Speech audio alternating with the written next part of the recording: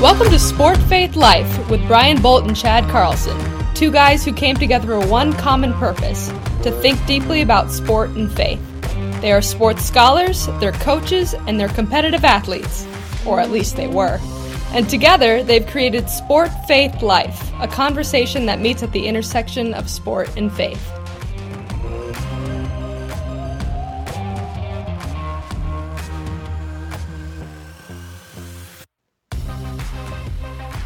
Today on Sport Faith Life, we talk with Jim Abbott.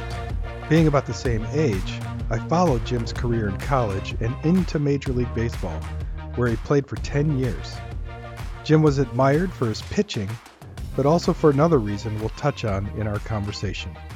We can't wait to talk with Jim and hear his story. So, let's get started. Well, we are delighted to have Jim Abbott with us today. Jim, can you tell us a little bit about sport in your life? Wow, sport in my life is outside of family, and I don't know that anything has been more important in my life than sport. Having grown up a little bit differently, it just provided me with friendships and a sense of belonging and a sense of purpose in ways that I just grow more and more appreciative as I get older. Oh, that's great.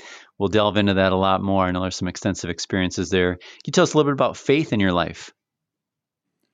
Yeah, faith is something that I've worked on my entire life. I've tried to allow myself to let go of control and to believe in a higher purpose, in a calling. And my dad was instructive in those ways. He was better at it than I am, I will admit, but it has been a part of my life ever since I was a kid growing up in Flint, Michigan, and it remains part of my life to this day.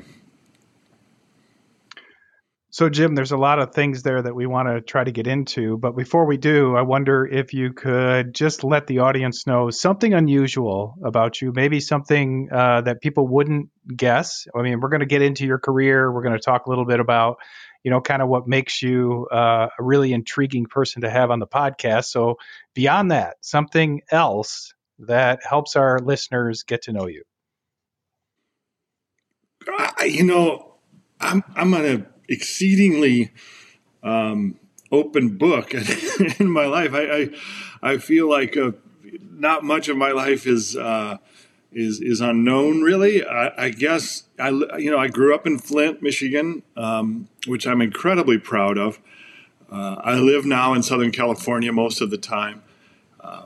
But I guess maybe, I would like people to know my affinity for the state of Michigan and spending the summers up there in the north and with family and how much I love the Great Lakes and how much I love the woods. And, that's a part of my life that I know a lot of people here in California would probably not know about. And but it is, of the passions in my life and of the things that I love most, I would put being up in northern Michigan very near the top. Well, Jim, as Michiganders, we are going to let you get away with that answer. We're really affirmed by what you said there, but we know you have a deep, dark secret that we're going to pull out of you at some point in this podcast, and we'll just see how this unfolds. So I think you're a professional athlete, former professional athlete. We don't have a lot of professional athletes. We have some, but we don't have a lot of professional athletes on this podcast. So I want to start there and tell me at what point in your life you thought I could be a major leaguer. Fantastic question. My evolution as an athlete and as a baseball player in particular was step by step. I didn't have these grand aspirations of playing in the major leagues. I dreamed of being a Detroit Tiger. Those guys were my heroes, the Alan Trammels, the Lou Whitakers, the Jack Morris. Sure, I had those dreams. But growing up in Flint, it was always the next step. It was always, I really wanted to make the Little League team and then, and be a part of that. It was that sense of belonging that I yearned for more than I think, of this grand pie in the sky achievement.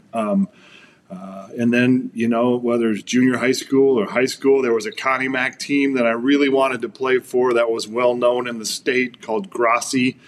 And then I wanted to play at the University of Michigan. That was my dream. And it wasn't until I played on the United States teams.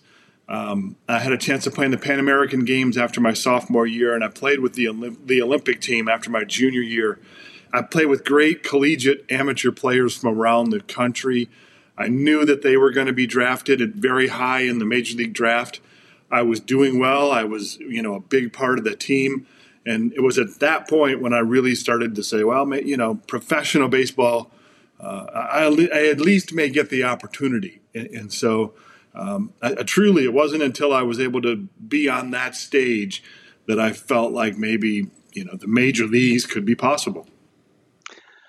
I'm hearing a deep sense of humility too, because I'm assuming that there were plenty of others that were thinking that this might be a possibility for you, maybe even before you saw it for yourself. It's really interesting to hear that it's always the next step, making the next team, getting to the next level. That's a really cool sort of evolution story. I'm curious if it was only baseball for you as a kid. I mean, talk about your experiences. Was that it? Was it always baseball?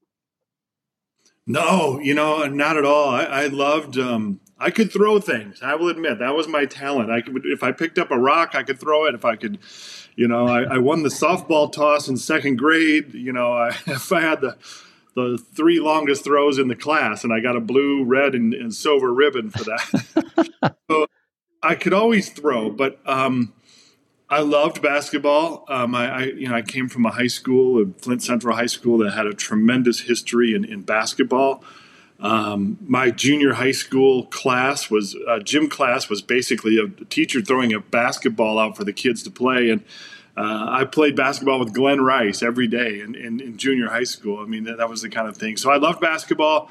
I ran some cross country, and then I was encouraged to play football in high school, and I loved that. I loved the experience of Friday night and in the lights and, just a completely different culture than baseball. So, no, I loved a lot of different sports and still do to this day. So, Jim, I played a little high school and college baseball. I played Division III baseball, played first base, hit from the left side. So I'm a little nervous. So, I'm thinking I'm going to face Jim Abbott. He's going to throw 90 plus, and then he's going to bend a little curveball starting at my head and get me out.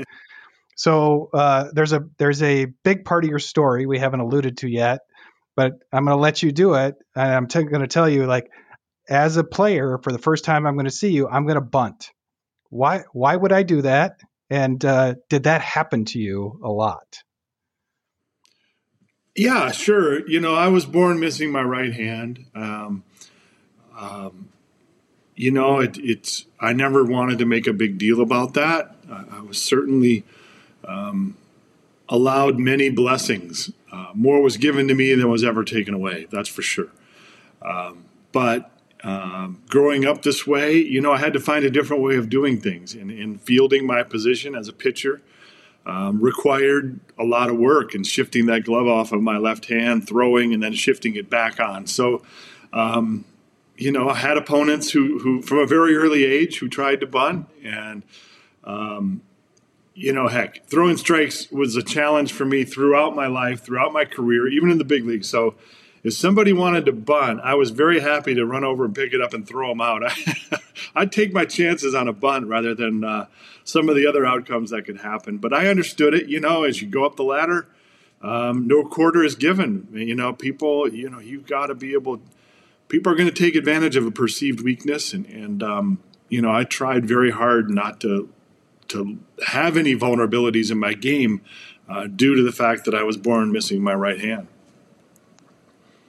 Can we ask a little bit about some of your accomplishments and some of your thoughts on that as you look back over your career? So I'm thinking about, multiple Big Ten championships with Michigan, playing in the Pan Am Games, representing the United States, getting drafted and beginning in the major leagues before even needing any experience in the minor leagues, having some wonderful seasons, some votes for the Cy Young Award at certain times. As you look back on your career, what are you most proud of? Gosh, that's a great question, Chad. I was so lucky, I worked hard for sure, and I'm proud of, honestly, of all of it, and you were kind enough just to point out some of the highlights, but anybody who followed my career somewhat closely would know that I had a mixed bag. I won 18 games one year in the major leagues, and I lost 18 games one year in the major leagues.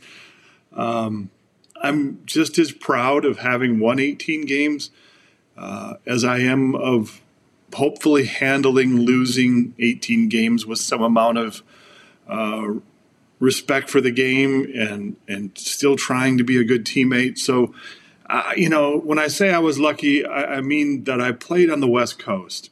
I played in California, I played in New York, I played in Chicago, I played at a university that I always wanted to go to. I played around the world with the USA team. So in its totality, I'm very proud of all of those experiences. I pinch myself sometimes and think, God, I can't believe all those things happened to one person. That's a lot of things to reflect on. And you probably have a different perspective now, a few years out, than in the moment. A lot of athletes will talk to us about how their Christian faith was really influential in downtimes, right? They tie it to some level of maybe identity crisis or trying to get over some sadness or inferiority, all sorts of things. And then others will talk about sort of a joyous moment, a happy moment. Can you tell us, kind of open up for us how your faith journey, how it influenced you in those years? And then maybe like as you look back at it, how do you think maybe you have a different perspective on it now? That's an excellent question, because I do believe that a sports journey, in trying to make sense of it, there is a connection to faith. I believe that. I believe, when you're trying to find the best aspects of yourself and you're coming up short, when you feel like you're turning over every stone and working as hard as you possibly can, you search for sources of strength, and you search for things that cannot be moved by the randomness of pitching a baseball and having it come out of your hand, and you want it all to make sense. You want it all to, I made a good pitch there. It should have been an out, when it ended up not being an out, right? And so you ask questions of why, and then larger questions. Why am I here? Why me? What's my role here?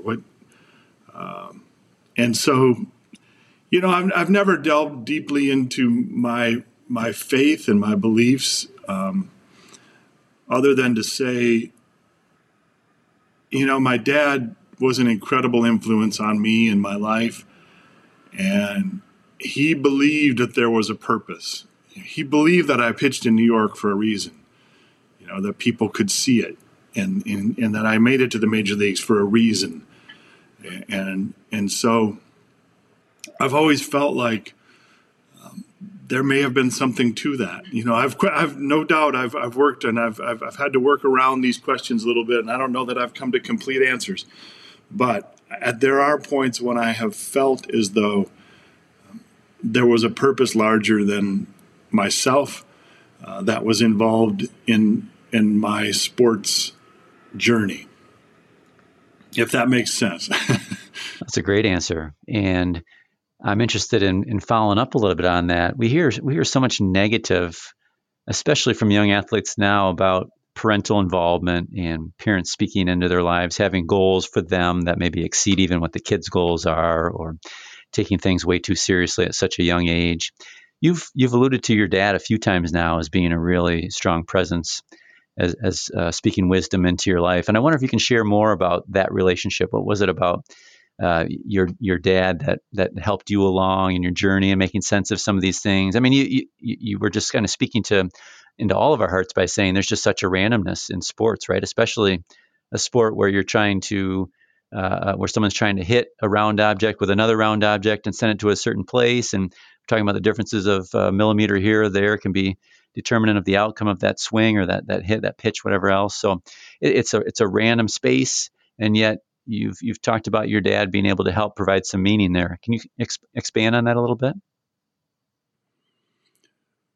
Well, my dad was a spiritual person, and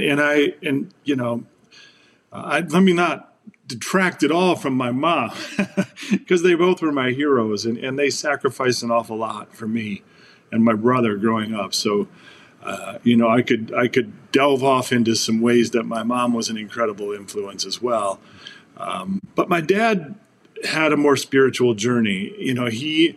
The one thing he said to me a lot, and he would say, "What's been taken away once will be given back twice." And he said, "You've been given so much, and you are up to this challenge." And I know he was talking about a lot of different things, but he was, talking about my hand, and I was born this way. It's all I ever really knew.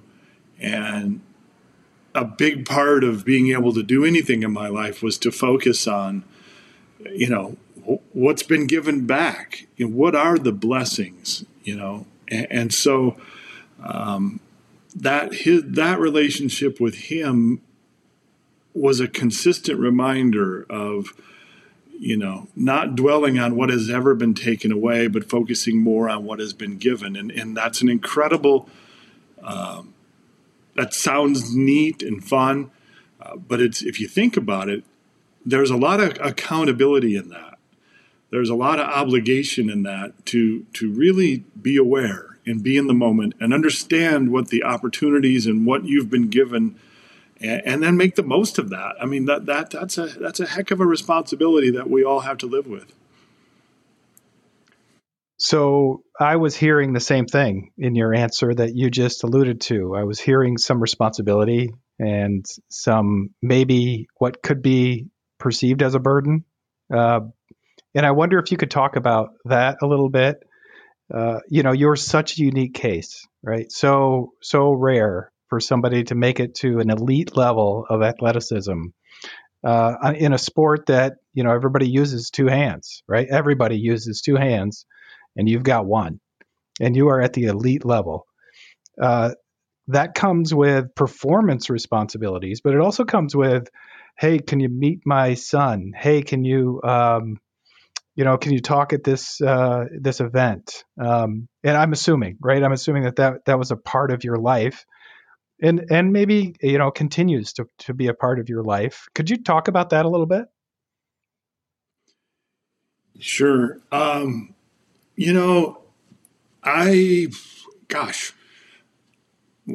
You guys are probably younger than I am. I'm not sure, but when I was a kid and when we were kids, there wasn't the inundation of information that we have now. Like I'm so much more aware of this community of people who are like me, who are missing part of a hand or part of an arm, limb different, they call it. There's so many great, incredible support groups around the country. Lucky Finn in Michigan being one of them. They do a tremendous job, and I think they have 1,000 members. And so when I was playing, I didn't know all that stuff. I really didn't know there were so many people out there like me, and I started to get some hints of it in college. When a few articles were written about my play, and then USA team, we played in some different countries, and I was shocked at meeting people in Cuba, in Japan, and that somehow word had gotten out that I was playing baseball with essentially one hand. And then when I got to the major leagues, it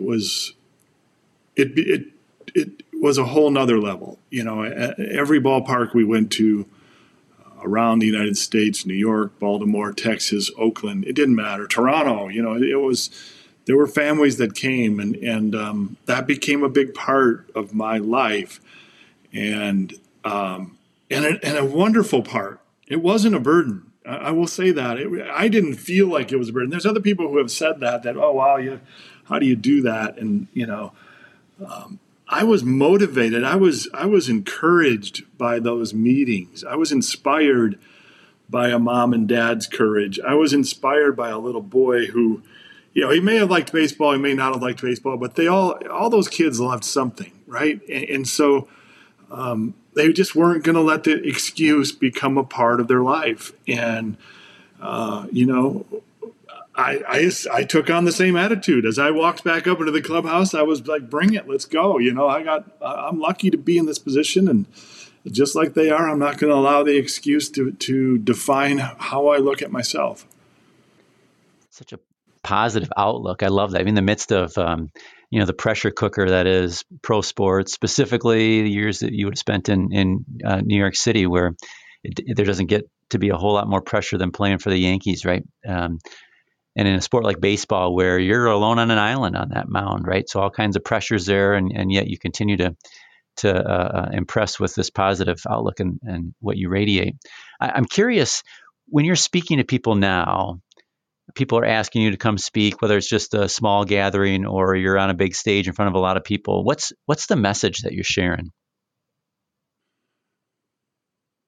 My message is I hope one of possibility, one of looking past limitations.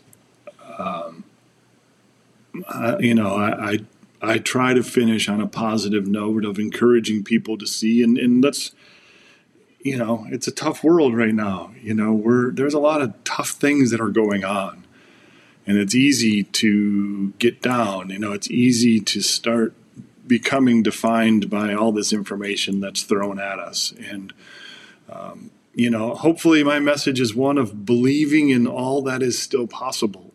That if anything from my story is as improbable as it seems, growing up in Flint and becoming a baseball player, is that things beyond your belief can happen. Things that you wouldn't think are possible. And so, that's what I try to encourage people to continue to believe in. But what is possible for them individually, what is possible for a family, what is possible for an organization. Well, Jim, I think you've fired us up. We appreciate that message for sure. And when we think about the way that you've just talked to us here today, I can understand how that message resonates. And I would just encourage you to keep talking to folks and keep telling your story, get information out. It's wonderful for us to be able to interact with you some here. And we just want to invite you to continue to intersect with Sport Faith Life as we go forward. Is there anything that you'd like to close with? I would just like to say, I really appreciate joining you guys. I appreciate your patience in putting this on the calendar.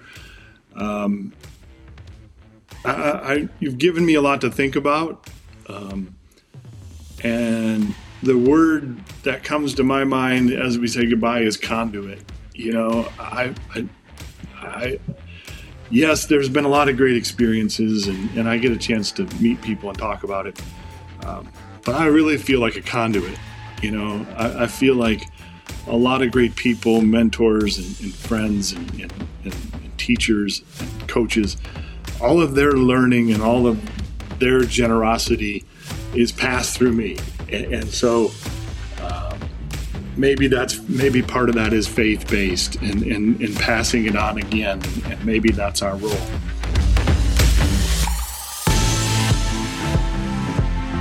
Thanks for tuning in to the Sport Faith Life podcast, conversation at the intersection of sport and faith.